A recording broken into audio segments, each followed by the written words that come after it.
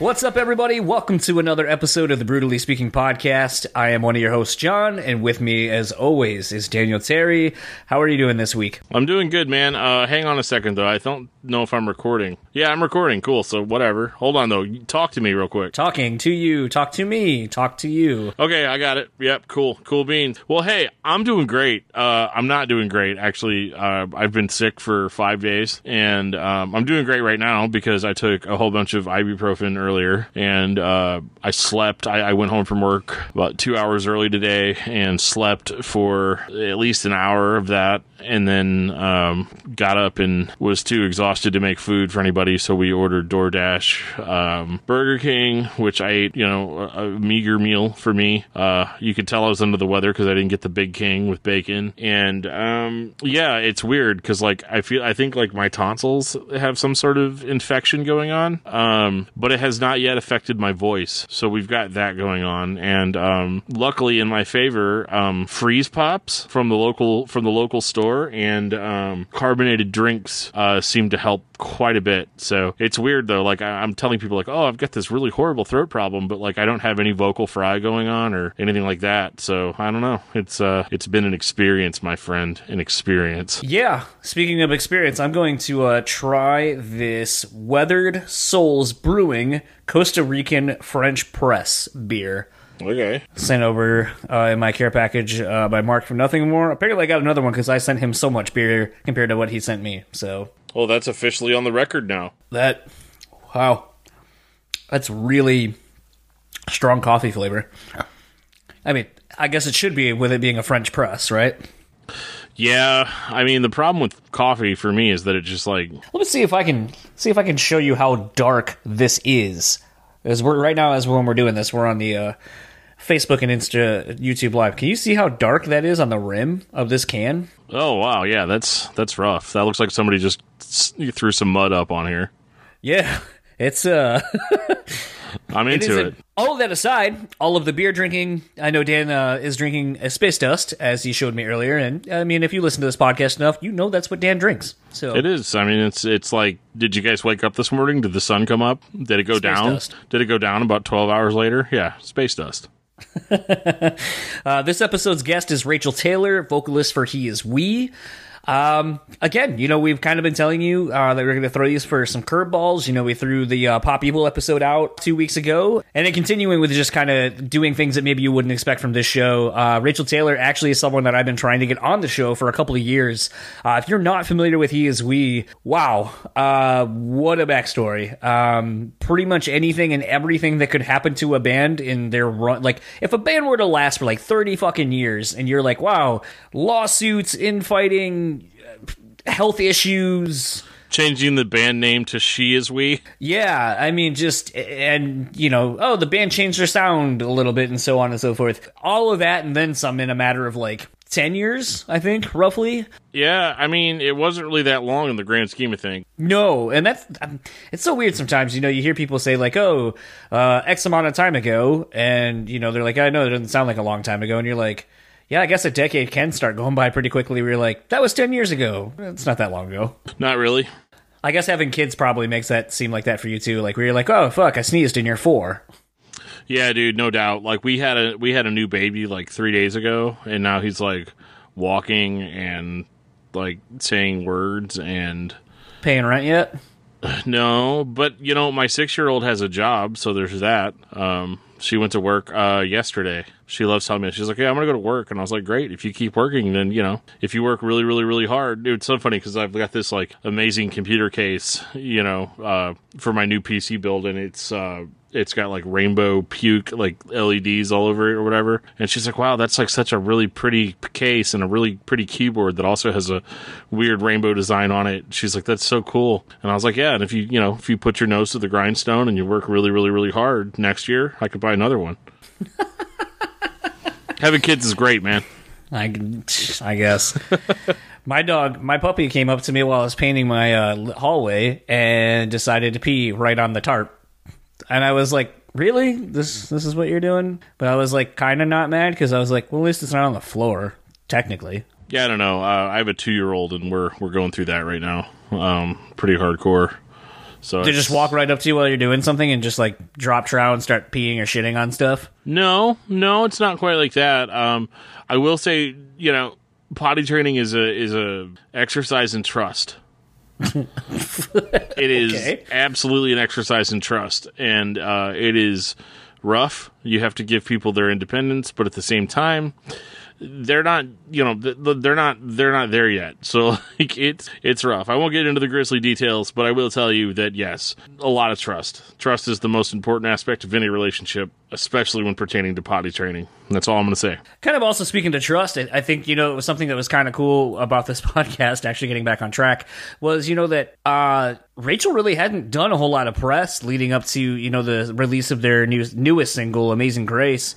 Yeah. And I haven't really seen a whole lot come out since. So, I mean, I know we did this conversation a little while ago, but I think all the information is still pertinent. I think it's about definitely someone who has overcome the odds so many times, perseverance in the face of so many things. That was kind of really why I really wanted to have Rachel come on the show. I think she is someone that is a beacon of inspiration, honestly. Like, as much as I love Josta for his, inspirational lyrics and so forth, and maybe that's not what you get from a He Is We song per se, I think the things that she has gone through as a person and as an individual and not backing down as a result of all the things she has been through is staggeringly inspiring. Yeah, I mean, it's a roller coaster. Like, looking at her history and all, like in this band, and just the sheer amount of wacky randomness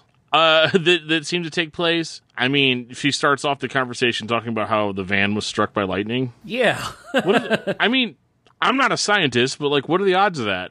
Like, that's insane.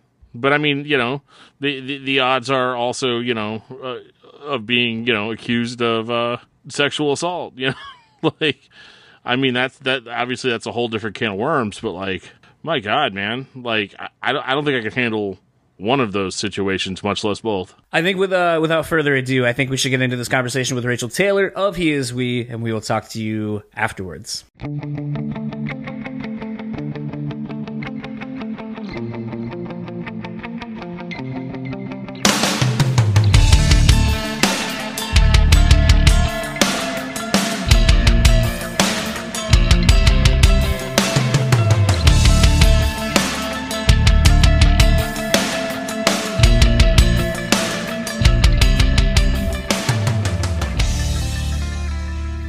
So I had the pleasure of talking to Rachel Taylor, vocalist of He Is We, whose latest single, Amazing Grace, is out now.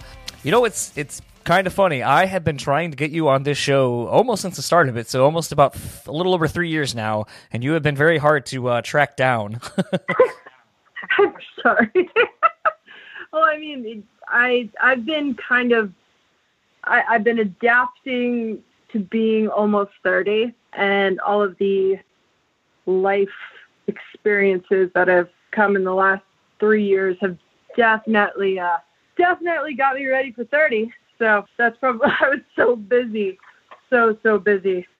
It is kind of funny, I'm 35, getting ready to turn 36 in a couple of months, and is one of those things where, I was just doing a podcast chat earlier with somebody else, and, we were kind of talking about looking back on the last 10 years of your life, and I was like, when I was 25, it's kind of funny. You think you're invincible, you think you know everything, and then you kind of get 10 years later, and you're like, how did I not get into way worse shit than I did and not have, like, really bad repercussions? And it's just those things that kind of inform you, like, wow, I guess, I should not do those things as I get older.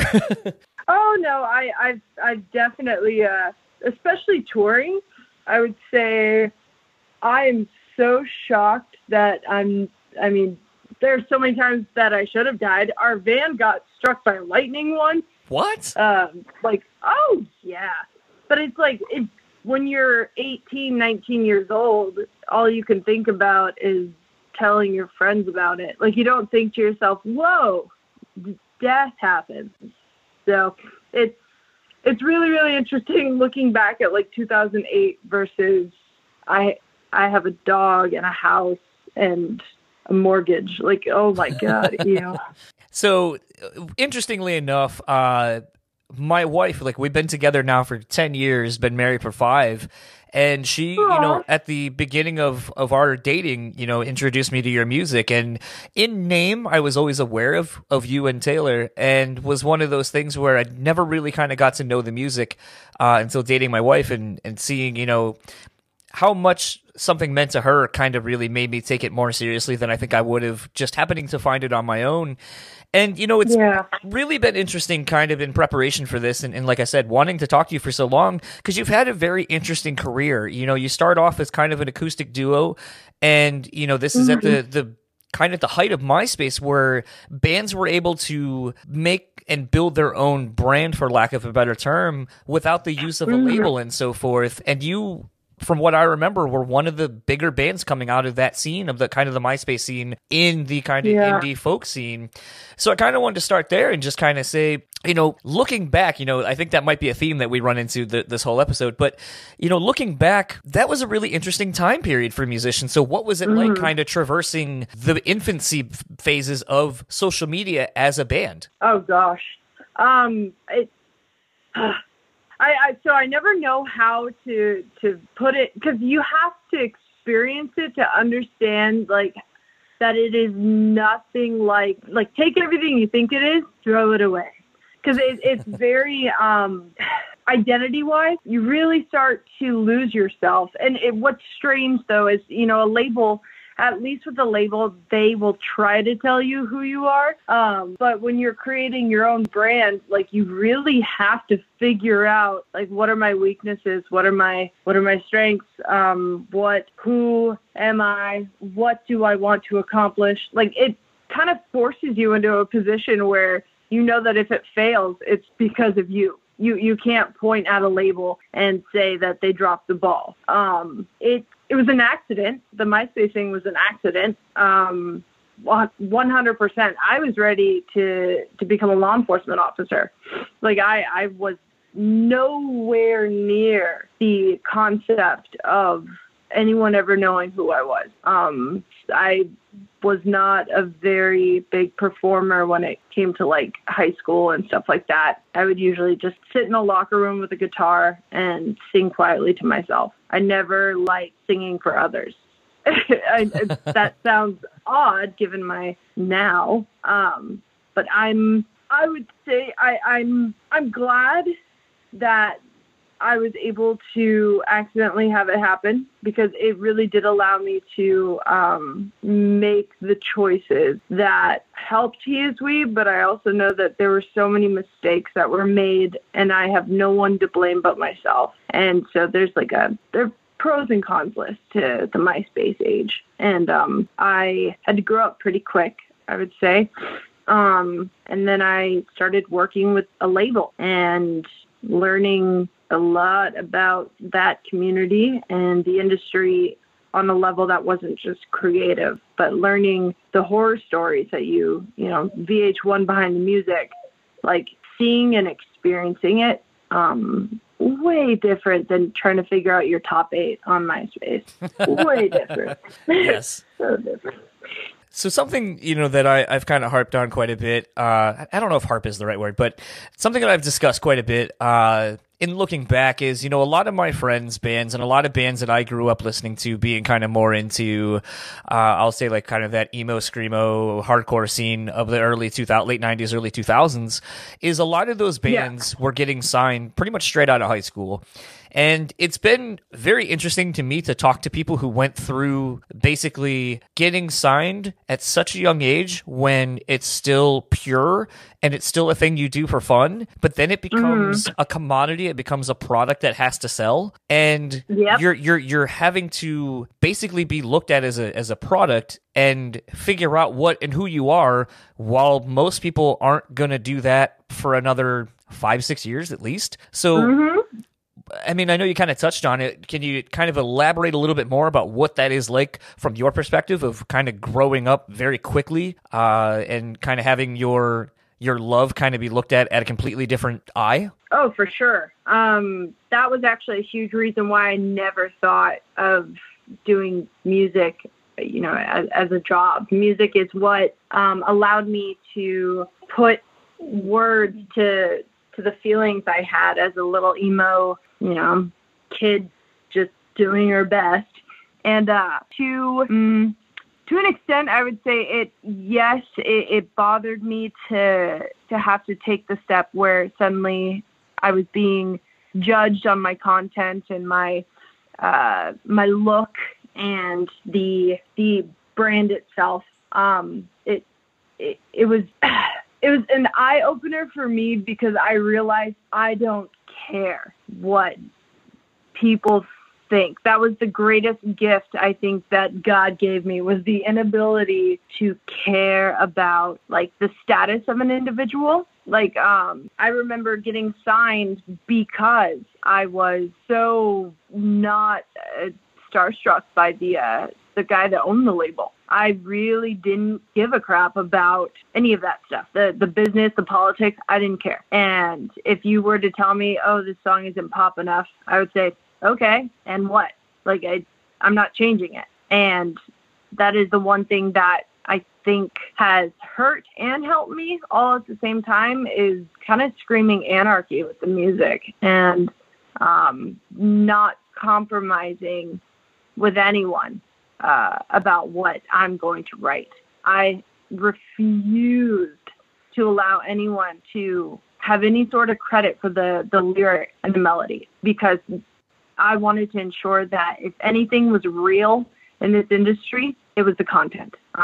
Even if everything else is manufactured and put together nicely with a bow on it, I want to make sure that the content itself is who I am. So this might be a little bit of a weird question, but I think kind of parallels what we're talking about currently. So I remember my wife introducing me to you, and I honestly can't remember if it's the demo versions, like they were all acoustic and so forth, but I want to say when you put out the record, they were reworked versions of basically that demo. And yeah, her and I have talked about constantly, because, some of our favorite bands have done that, where you hear a song and it's in a demo form. Like, I mean, this is kind of I'm going to lose credibility points for this, but, a song like maybe like Jane Says by Jane's Addiction, like there was the live version of that, which is the one that everyone fell in love with. And then they went in the studio and re-recorded it. And it just doesn't have the same, I don't want to say intensity, it just doesn't have the same vibe that does. Oh. And I don't know how much of that was because that was in the moment. It's a live song. They're feeding off of the crowd and so forth. But,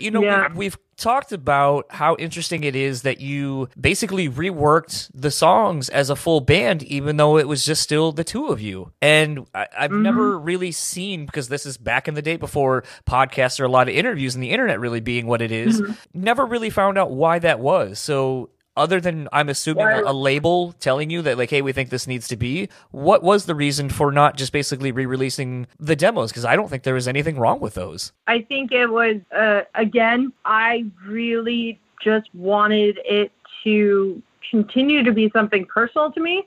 And, we could have kept it acoustic and simple, but I also wanted to at least try it. Okay. And the thing was that the compromise that was made within myself was, well, if I don't like how it sounds, then I don't like how it sounds. And we always have the stripped down version. So regardless, I'm just stoked to hear what it sounds like. And so I didn't really pay much mind to, keeping it as it was, because a creative brain doesn't rest. So I wanted to keep figuring out how I could emotionally create a track where the string part really echoed the emotion in the bridge, or there were just so many ways that I was having fun with it. And I was trying to figure out how to tie the band sound with my words. And honestly, I love production, and the reason being it's a puzzle. You sit there and you try to determine what is going to get the point across when it comes to the tone of the kick, or the delay on the electric, like figuring out ways to, use the track as almost like a harmony to the story being told. Yeah, I think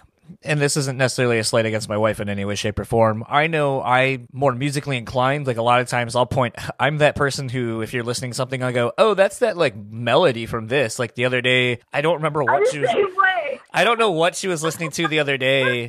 It was like some rock band that I had just interviewed, and she was really gotten into them in the last couple of days. And I go, I recognize this, and I go, oh, that's that bridge melody from this. It's the chorus, and it's the chorus melody. And she goes, what? And I started playing it. She goes, I don't know, I don't hear that. I already forgot the other melody that, if that's even what you're saying. I don't even know what I was just listening to, and I don't know.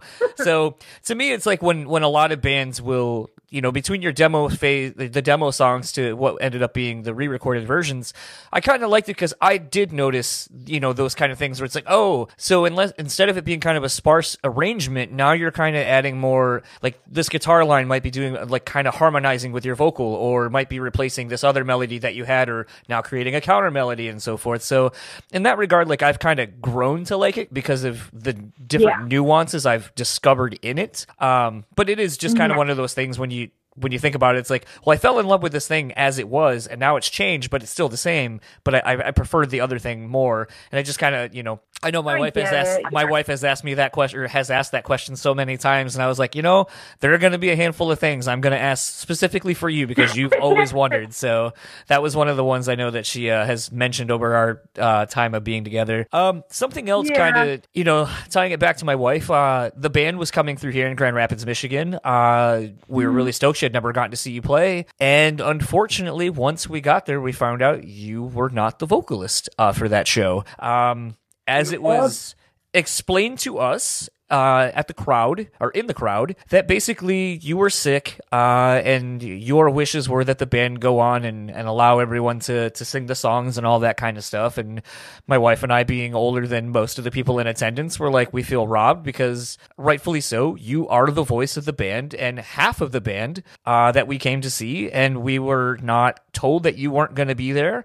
And it just kind of felt a little disingenuous when we were in this room hearing, you know, I do understand having a band member and you're like, hey, we want the best for them, you know, they're not feeling great. But it just seemed like they were really going overboard with it. So you're just like, that doesn't seem right. And then lo and behold, you made a post that like, yes, I am sick and I'm going through some things. But something about that time frame, and I kind of want to talk about that. And another theme we're going to talk about is you constantly are overcoming a lot of obstacles. And I don't know how to say it any nicer than that. It seems like you're willing to take challenges head on, and I've always admired that about you, and I think it makes me want to root for you to do well. And when you made the announcement that basically things weren't the way they seemed, it was kind of nice to see that you weren't willing to, quote-unquote, play ball, because I'm sure a label was like, hey, don't say anything, don't rock the boat, this, that, and the other. Correct. And it was nice that you had a lot to lose, and you still stood up because you wanted to be genuine and sincere. And I kind of wanted to, I know you've made a press release about that at the time, but I, again, don't really know that you've ever really talked about it. And I kind of, that's something that has always stayed with me. And I kind of wanted to know more about that time because it's going to come into play here in a little bit when we talk more about some other things coming up. Yeah, absolutely. Again, like I had said, you know, I feel like the best thing God blessed me with was not caring about that kind of like the label. I wasn't afraid of the label. I knew that they worked for me, if that makes sense. Like I was fully aware that that's how it's supposed to work. So what had happened was that, yes, I got sick. I was actually, my spine was fusing together. Like it wasn't just like I had some sort of flu. Right. It was pretty intense. And I had actually told my manager at the time, hey, we should not book any tours. My doctor said that my immune system was shot because it's a medication in the chemo family that I had to be on and do infusions. And my doctor made it very clear, you cannot go like you are supposed to stay at home and that is it. And I specifically asked that, you know, we don't tour. And he said, okay, you know, we'll play it by ear. And you know, that this is a former manager, obviously. And he just kind of kept talking as though, like, we'll see what happens. We'll see. And I remember I looked online and suddenly fans were saying, "Oh, I'm so excited to see you here. I'm excited to see you here." And the tour had been booked. And not only booked, but there was a press release. And I told my manager, there's no, what's going on here? And he turned it into like a, so just because you're sick, we can't punish the fans for that. And I said that no, there's no way. Like, this doesn't make any sense. It just didn't match who I am as a person. There's no way I would be okay with anyone else telling the story and talking to the fans that I've been talking to on, Instagram and stuff like that, and following their journey. It felt wrong. So after that conversation, it turned into a horror show when it comes to the drama that unfolded. All the passwords had been changed. My label representative at the time and my manager stopped picking up the phone and responding to emails. And I had zero idea what had been going on. And I then saw that there was a photo shoot done, and there was a girl in the photo that was not me. And then I start seeing, kids saying, I got a VIP ticket or a meet and greet, and it wasn't Rachel. What the heck is that? Like, I feel kind of like you said, like I feel robbed. And I felt so angry and so upset about the fact that I couldn't just, I guess, do my press release on my own because I didn't have passwords to anything. I didn't know how to talk to everyone on the scale that this was happening. I had no idea. And it then became messy because I realized very quickly that the money part meant more to people than I thought it would. And so the idea of being okay not touring, but maybe just writing a record, that wasn't an option for the people that I had in my life at that point.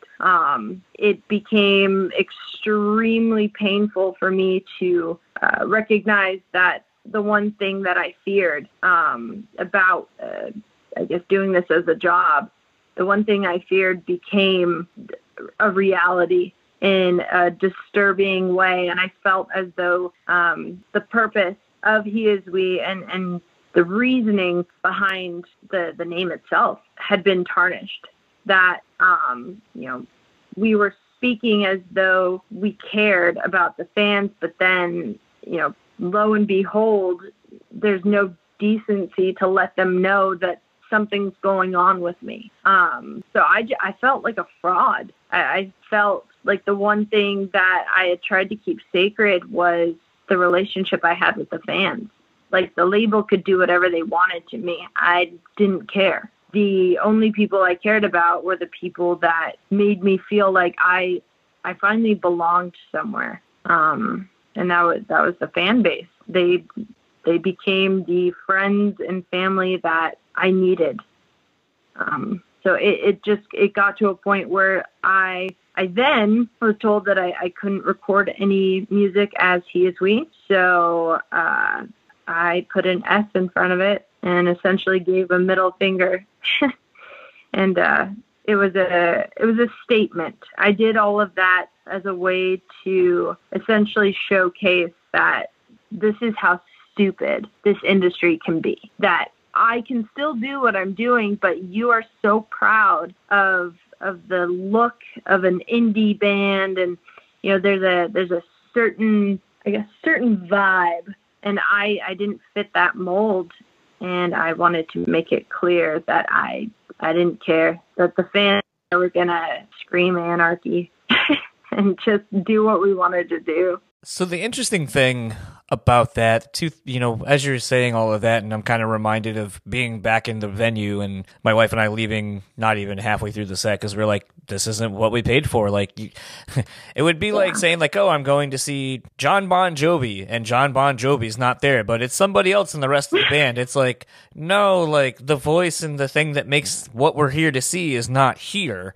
And it's just basically a cover show at that point. You know, nothing against any of the musicians that were there, but I mean, that's the reality of it. The thing that was interesting in looking back and thinking about it is, it seemed like, and you know, this is a tired and true tale of the music business, but it seemed like they were, the one thing that they wanted you for, which was your voice, is the thing that they took away from you during all of this, or tried to. Yeah, no, it's true. That's a very powerful observation. I agree. And then, She Is We. I remember, and this is a thing that keeps happening with you in my wife and I's lives, is I remember getting out of work or going somewhere, and I just hear this song, and I was like, this is a pretty fucking catchy song. Like, what is this? She goes, oh, it's Rachel. She Is We. And I was like, oh. I go, wait, She Is We? And she goes, yeah. And I go, so she's not allowed to be in her band, probably for legal reasons at this point, but she's able to carry. I was like, I like this. And what was interesting is, and I know this is such a stupid thing to kind of like get caught up in, but you changed, as of from the perception from the fans, it was the first time we're seeing you again, really. This is the first time like you had changed your hair, you had kind of changed your sound, and everything. Something that was interesting to me, because I know how long it takes for things to come out, having friends in the industry. How long had you been working on this music, and was it such a concerted effort on your end to go, if you think I'm this and you want me to be pop, I'm going to go full on the opposite way of what everyone thinks I am and showcase that I can be more of a pop female fronted singer? So the statement that I was making, because that entire record is about the angry part of me that I didn't feel like the label allowed me to talk about.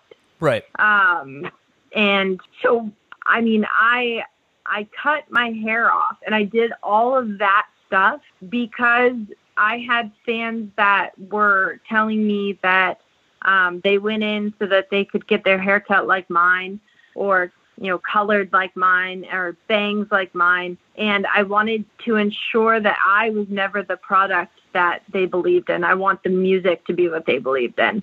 And the label had a clear-cut idea of what they wanted for me, and it was like a Disney pop individual. And that I grew up listening to grunge. Like, I'm very, no. So I touched into that part of myself, and I allowed people to see, you do not have to look a certain way. You do not have to carry a smile with you at all times. You can still go on stage and you can kick ass. You can be creative, and you can 100% still, you do what you want.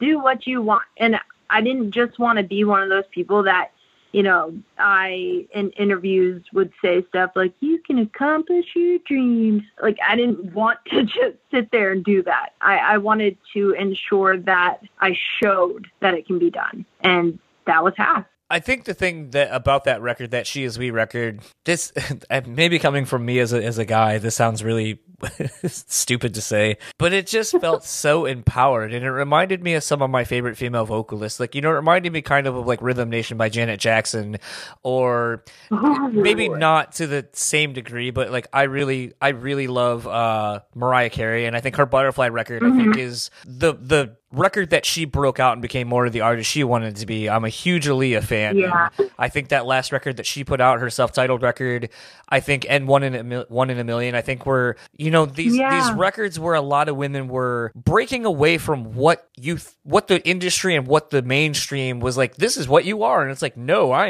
am these things.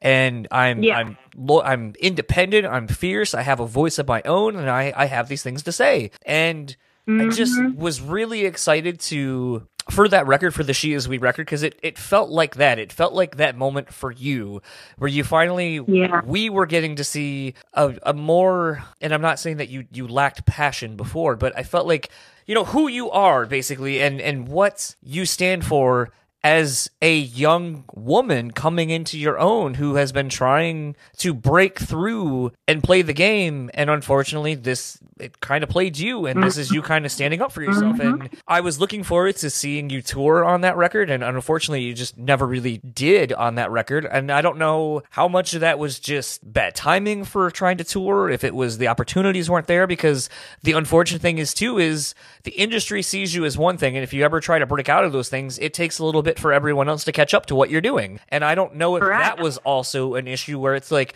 well, no, that's the indie folk girl who plays guitar and sings like in sundresses, not this, pixie haircut girl with, color in her hair talking about, giving the middle finger basically to the industry and everything she's been through. Yeah. Mm-hmm. Oh, yeah. It was, I, how some people will, they have like a battle cry or something. Like mine was Beyonce. I would just yell Beyonce backstage because that was like, that was the way that I had to look at this, was like, this is my Sasha Fierce. This is my moment to look at the camera and show that there's not just passionate love, there's passionate anger, there's wrath, and there are all of these emotions that a lot of writers, I often said as a child that I feel too much. Like I was a little kid and I would tell my mother, I feel too much. And so this allowed for me to feel stuff that, I don't think the fans maybe expected at all. And I know that the promoters didn't know what to do with me because it was so different from the, indie happy butterflies and, that kind of thing. I didn't tour much on that record because, the politics of the label were very interesting. There were a lot of moving parts. I was in an unhealthy relationship and it just kind of didn't end up happening. The tours were just not a thing at all. And I loved that record. That's the only record I will actually I'll listen to and reflect on. This might be a weird question, and maybe I'm getting to it a little bit too early, but have you reworked any of that She Is We material to kind of fit more into the He Is We space? Well, there are a couple of the songs that I think I could really have fun with. If anything, the song Porcelain that I did, that's one that I have wanted to rework and maybe even turn into like a piano ballad. Okay. There are a lot of ways that I've thought about just breaking them down and hoping that maybe that will showcase the emotion more than an electric guitar ever did. Seemingly, we're at the point where it looks like everything's, good to go. He Is We is back together. You put out a record, and technically you're first in 7 years. Yeah. And it's interesting because I a lot of times on this podcast we talk about fans' interests waning, and you have to keep up with the breakneck pace of life now, and keeping up with everyone's attention spans, which is non-existent. And I remember when this record came out, my wife was listening to it, and I was like, oh, so they finally, 7 years later, they're finally releasing a record, which for those who are fans, probably followed you onto the She Is We thing, so it's not as drastic of a time difference between the first record to something else that you put out, but under the moniker, it's 7 years. It's almost the tenure of the band at that point. And again, you're such an anomaly because you always kind of fly under the radar until you kind of pop back up, and you didn't do a whole lot of press. So like when this happened, it's like, yeah, there was the whole like, I'm not in the band, this is going on, now here's She Is We, this is what I'm doing, and then that kind of went away, and then all of a sudden it's She Is We is back, and it's like, okay, so everything's good with everybody, and now it's like, it was just weird. And then, like, I remember asking her, I was like, are these like old songs that they were working on prior, or are these new songs that are like, I don't know. There's just so many question marks I had about that record. So I figured I'd point blank ask you, where did these songs come from and kind of where were they birthed out of? Because it's a very tumultuous time, it seems, for you to appear back in He Is We. You're talking about the Hold My Heart record or a different one? The, what is it? Fall Out of Line, I think it was the record. Oh, yeah. I mean, yeah, those were all, those were all of our songs that we had done years ago. They were older songs that maybe we had on MySpace or something that we never released, if that makes sense. So that's what that was. And then the EP. Yeah. And as far as the band itself, I think this is the other thing the label did. They turned it into a band as opposed to an artist. They had originally wanted to sign me individually. Okay. But I was terrified.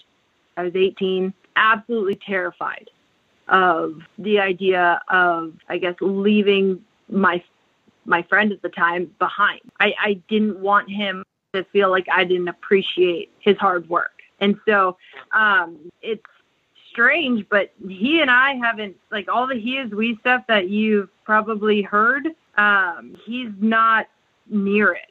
Okay.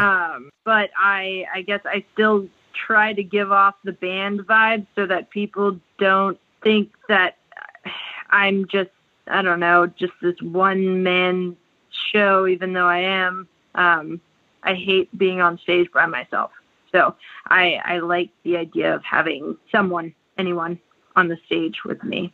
So it's funny when people say, like, oh, He Is We, they're back together. It's like, oh, I wish I could tell you.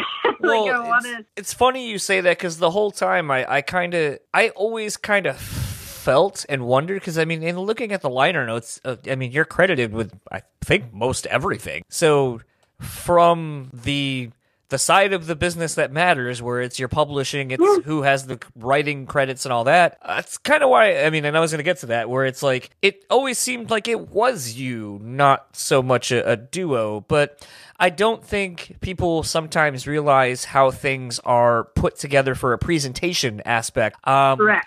Like, something I don't know that people know about, and in doing this podcast, I've actually gotten more on the inside of this, is like The Voice.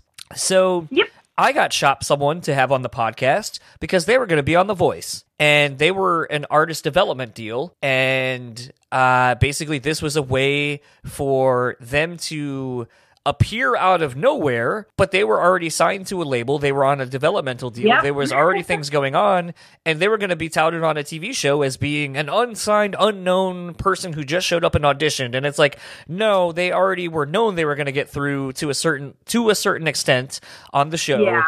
And that this was a way for, they probably wouldn't win, but it would be one of those things they're going to get far enough, and then you're going to go, I like that person. And now it's a built-in fan base. And I don't think people realize that the industry is that, I don't want to say smart, but they're that conniving that they will present you something because they know that is a package that's more easily digestible. Oh, yeah. Well, it's like, to me, it's a synthetic version of something that's supposed to be organic. You essentially become manufactured, and people obviously they want to see something that like you're explaining with The Voice. If you want to launch someone and make people feel like they're the ones who found them, like they're the ones who made their career what it is, like that's why they're doing it. They're doing it so that there are those diehards that are like, I saw them before they got signed, blah, blah, blah. Like, there's some sort of, like, interesting psychological way of going about the fandoms. Like, I remember with He Is We, it it was this strange thing where people would say, like, I've been listening to you, since da-da-da-da-da. Well, I heard this demo when she was messing around with it in her room, and she posted it on a secret YouTube, like people kind of going back and forth about who was there first or Right. who, got more of the experience. And the thing with, having two people on stage versus just me is it kind of gave this question mark. People were wondering, are they together? Yeah. Are they not? It was Are they around the whole gonna White fall in Stripes love? thing, too. Exactly. And so what it did was it caused intrigue immediately because you want to know our relationship. That's just a natural, that's natural. So it kind of just became like, that's what we were doing, I guess. Like that. And I was fine with it because I didn't want to be on stage by myself. Gross. Like when I have my band on stage, I will always step out of the spotlight because I don't like that part of it. It's like the same reason why sometimes going to church and seeing like a worship band, there's some people that are humble about it. And then there are other people that they think like they are Beyonce and that you're there to see them. And the thing is on stage, I never wanted to appear as though this was just like a fun, neat experience that was not going to be true to who I was at all. And so I would just back up and I would allow the music to speak for itself. And that was it. Like it was just interesting because I never told anyone, even on stage, I had never mentioned that this was my brainchild from the age of 14. I'd never mentioned it.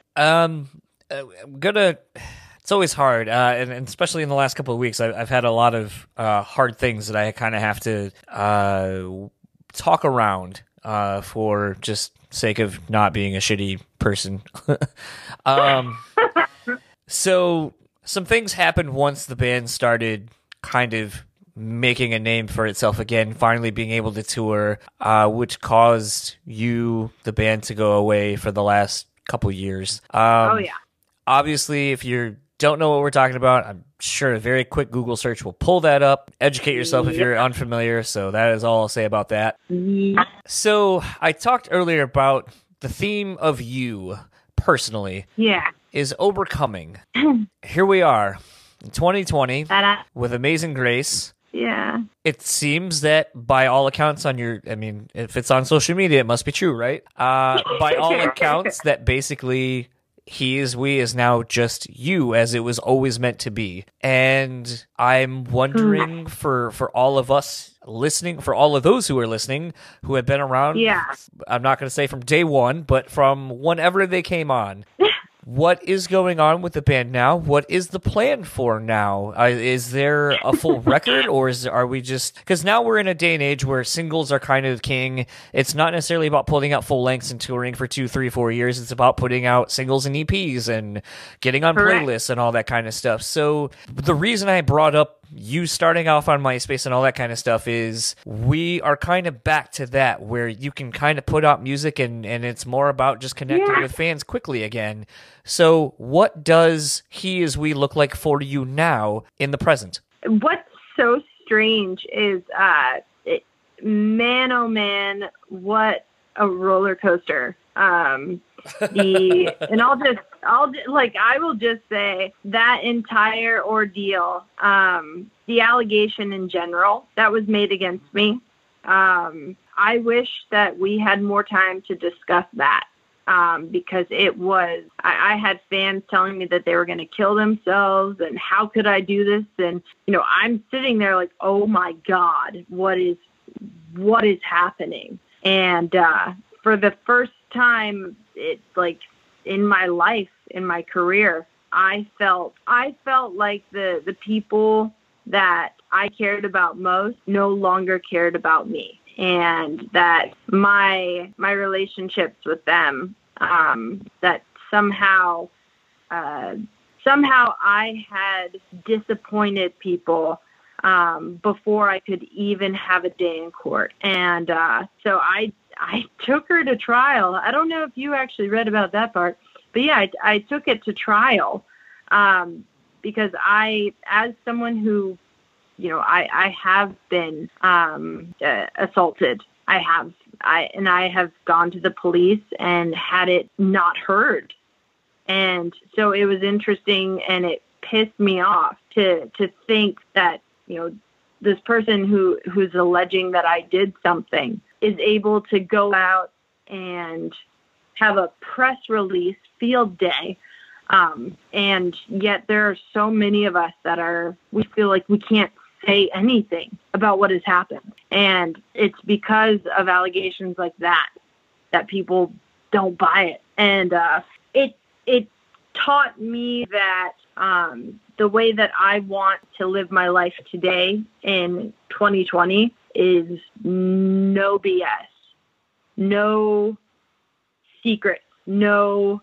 That's why I told you at the beginning, like, if you're going to ask me anything, if I don't feel comfortable talking about it, odds are I'm not going to feel uncomfortable talking about it. Like I'm going to be very, very candid, I guess. I would say that, it showed me what's really important to me. And for some reason, everything came full circle. And it was as if I needed to be broken down and, to finally give up my stubborn ass ways and just fall to my knees and go, okay, I don't know what's going on.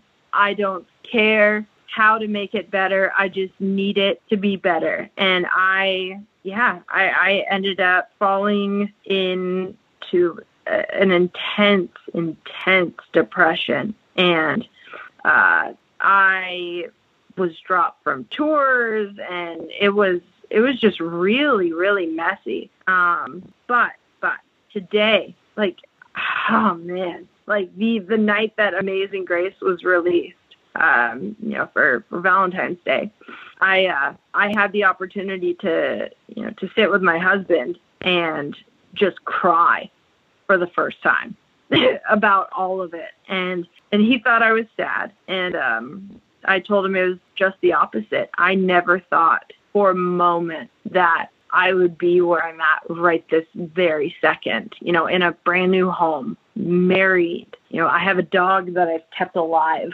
somehow, and he's a psycho.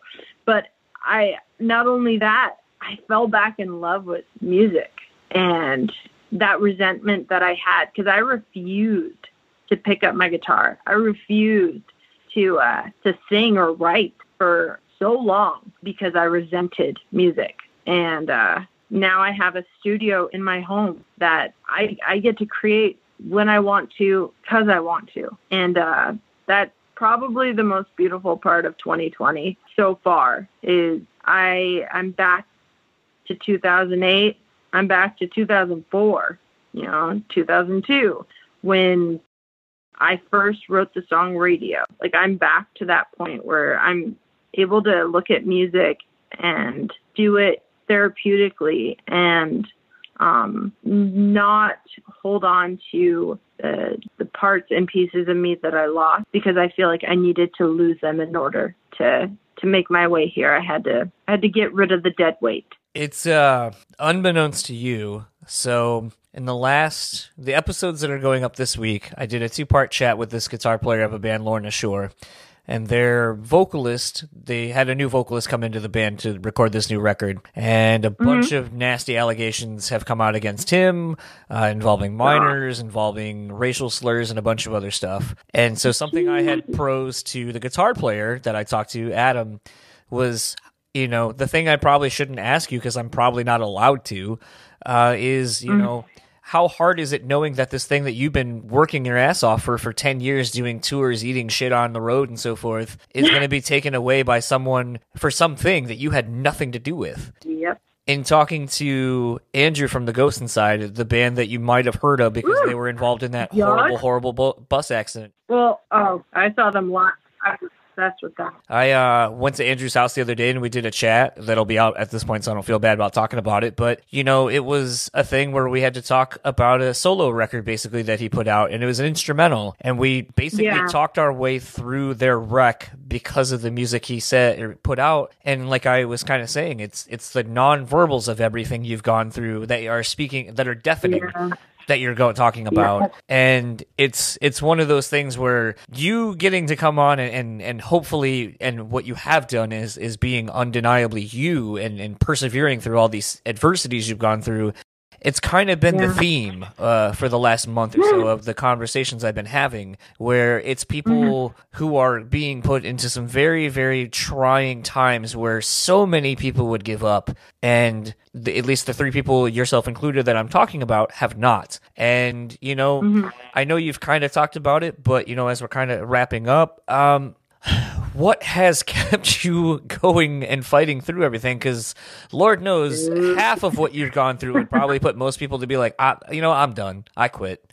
I tap out. Yeah. Well, the thing is I don't know what other people have said their reason is, or how they've managed to get through all this and not quit. I tried to walk away over and over. I don't know if anyone else knows that, but I continued to walk away from it, and for some reason it wouldn't go away. It kept coming back, and I know it's cliche to say, like, you know, it's the fans. I did it for the fans, but in reality, it was like I was hit up by fans that, you know, didn't just say like, hey, I love your work. Like, they would hit me up and ask, how are you? And that, it's so silly, but it's moments like that where I needed it. I needed to know that I was more than just a product that went bad, and, you know, that what I had done wasn't in vain, and everything I sacrificed wasn't in vain. I think what kept me going was knowing that it wouldn't be done unless I put one foot in front of the other. And that if anyone was going to get it done, like I said, my stubborn ass, if anyone's going to get it done, it's the person that, you know, doesn't know how to tap out, and almost to a fault. It's damn near impossible for my husband to, like, keep me resting if I have a fever. Like, I'm very much like, no, I have got this, you know, until I'm dead in the ground, I can make a change.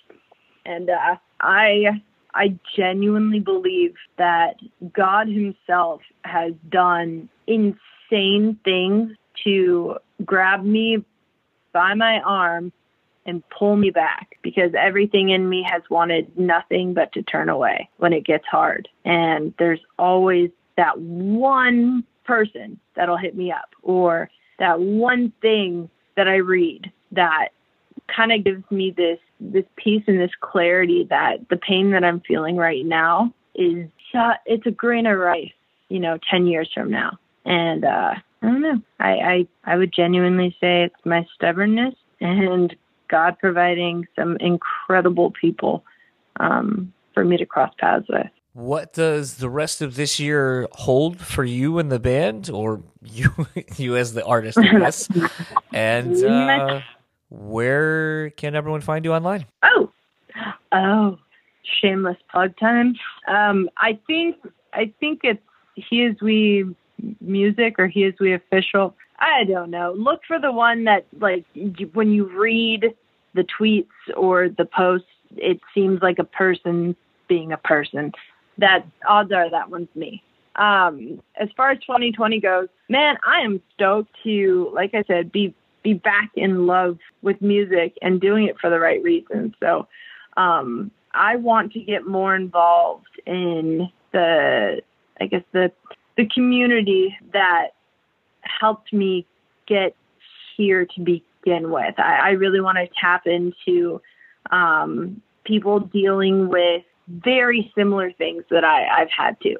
I want to give back my time. in any way that I can. So maybe not touring a bunch, but I want to ensure that I'm able to say thank you, whatever that looks like. So I'd like to record and release more music. But more than anything, I really want to rebuild those friendships with the fans and get to know them again. Well, I want to say thank you very much for taking the time. Like I said, this has been something I've been trying to find a way to get you to come do this, because I've had a lot of questions, and I feel like a lot of the people who are listening probably might have some of the same questions I've had for a while. And this may not be a podcast or a format that a show that they may listen to typically, but I think also showcases the fact that I'm more than just a metal, hardcore, heavily tattooed guy, that I actually like and know a lot more other things. So I want to take the time to thank you for taking the time to do this show with us tonight. Of course. Thank you for not being afraid to ask the hard questions. Yeah, it is tough, but I always dip my toe in lightly and then just kind of see what happens from there. Well, you did great. Thank you very much. So that was my conversation with Rachel Taylor of He Is We. Really informative, long chat. I know seemingly it felt like I did a lot of the talking, but you know, when you have someone that's been through the ringer in the industry, it's like you want to make sure that when you're asking a question that you're, you know, getting it all out there so they can answer all of it. Yeah, no, that was great. I enjoyed that. Like, I mean, I really didn't think that I would. I know you were like trying to sell me on it for a while, like saying that like, oh yeah, like it was a Christian band in the, you know, in that scene, and I was like, I have no idea what you're talking about. Are there screams and breakdowns? And you're like, nope. And I'm like, does the band rhyme with mayo? Because if it doesn't, I don't know who that is. But I have familiarized myself with it, with their music, and I actually kind of liked it. And I was actually really surprised once I started digging into the band's history and finding out like everything that basically she had gone through, and the people that she had gone through, and you know, like it was very eye opening, and to hear her perspective on some of this stuff was really good, and she was very open, and that's one of the things that we value a lot on this podcast, because it can get a little awkward whenever you're getting into some of the more personal details. Well, and what kind of was a little bit awkward too on occasion was even just the fact of, and this kind of sounds shitty to say, it's like, you know, I didn't necessarily want to talk about the sexual abuse allegations and so forth, because at the time of when we recorded that was all like had just been, you know, figured out, and all the details of that kind of came out. But I didn't even know that at the time. Rachel actually was like, oh, well, you know how that went, or something to that effect. And I was like, no. And then kind of like I got filled in like in the moment as well. But it's, like I said in the intro, it's just to hear what Rachel has gone through. I mean, like you said, throw one of those things at me. Fuck it, I'm done. Yeah, dude, game over. Like, game over. Yeah, 100%. And it's just a thing where, you know, I think that's the thing. Like, you know, even like on the She Is We record, you know, like I said in the interview, that song Boomerang, it's like, it doesn't sound like anything, and really that record doesn't really sound like anything that you would have expected from Rachel or He Is We at the time, but it's infectious, and she was able to take some of the shit that she went through and turn it into a really fucking catchy song. And it's, again, beating a dead horse, but just perseverance. If you don't listen to this and aren't inspired to overcome any of the setbacks that maybe you're going through in life, I mean, Rachel has had everything thrown at her, and that in her personal life as well, you know, with her sickness and that she went through as well. Just hats off. I mean, like I said, it's inspiring to hear someone who just has no quit in them. Yeah. I mean, that type of determination is definitely not something that people that most people, I feel, are gonna be able to withstand. I mean, for me, I would just be like, well, I guess I'm just going to save face and just kind of like back off into the sunset, and that's going to be that, you know? And a lot of people have. A lot of people that have gone through even an iota of what Rachel has gone through have packed it in or just disappeared. Totally. I don't know. Like I said, I wanted to do this episode for so long, and I felt like I kind of fanboyed out for my wife for her with this chat. But I think a lot of longtime He Is We fans are going to get a lot of answers to things that they've wondered. about the band's history, the past, things going on currently, and so forth.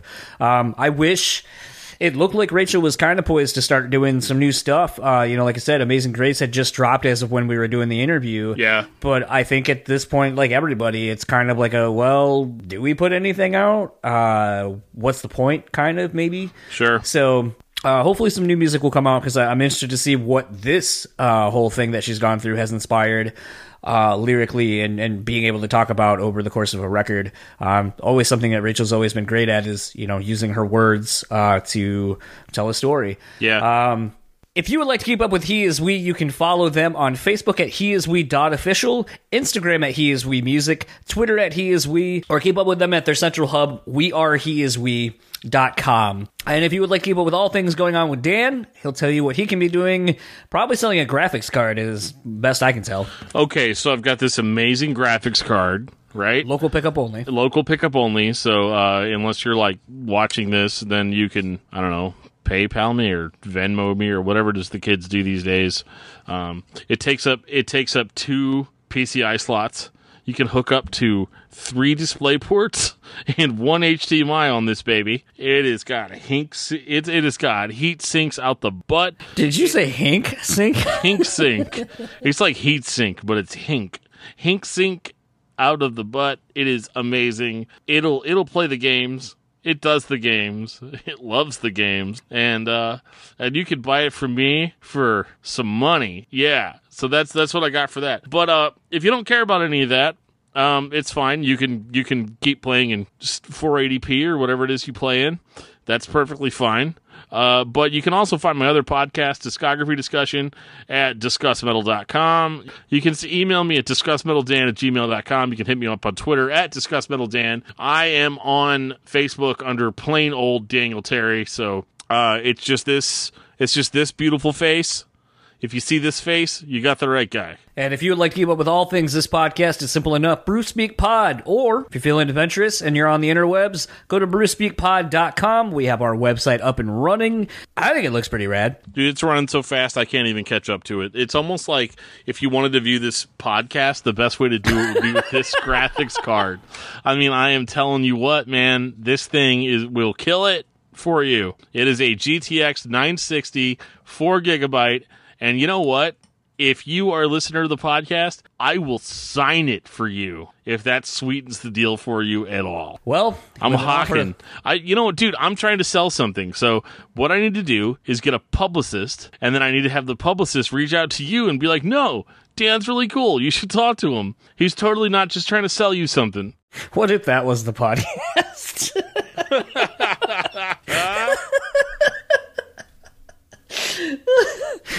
Available on Facebook Marketplace right now. Oh, fuck. Oh man, I'm just trying to think of how many more ways I can derail this. This is becoming kind of a personal, fun game for me. And another thing you can find on our website is our sponsors, and we would like to take a moment to plug them and thank them for coming on and supporting us during these pandemic COVID times. First of all, the Bean Bastard, a 2-man operation out of Buffalo, New York. They are doing great things, donating coffee to the first line responders and so forth. So just a company you have to get behind. I'm not even going to give you the option. So go to thebeanbastard.com, pick up some coffee, support those guys. They put a lot of love into their product, and it shows. Follow them on Facebook and Instagram at The Bean Bastard. If you want to go to On Point Pomade, I know salons are open up. People are able to get their haircuts. I'm getting mine cut in a couple of days. I'm fucking stoked. On Point Pomade. I already got mine cut because I'm amazing. OnPointPomade.com. Keep your beard and hair looking on point. Use our code BSP15 and get 15% off your total purchase.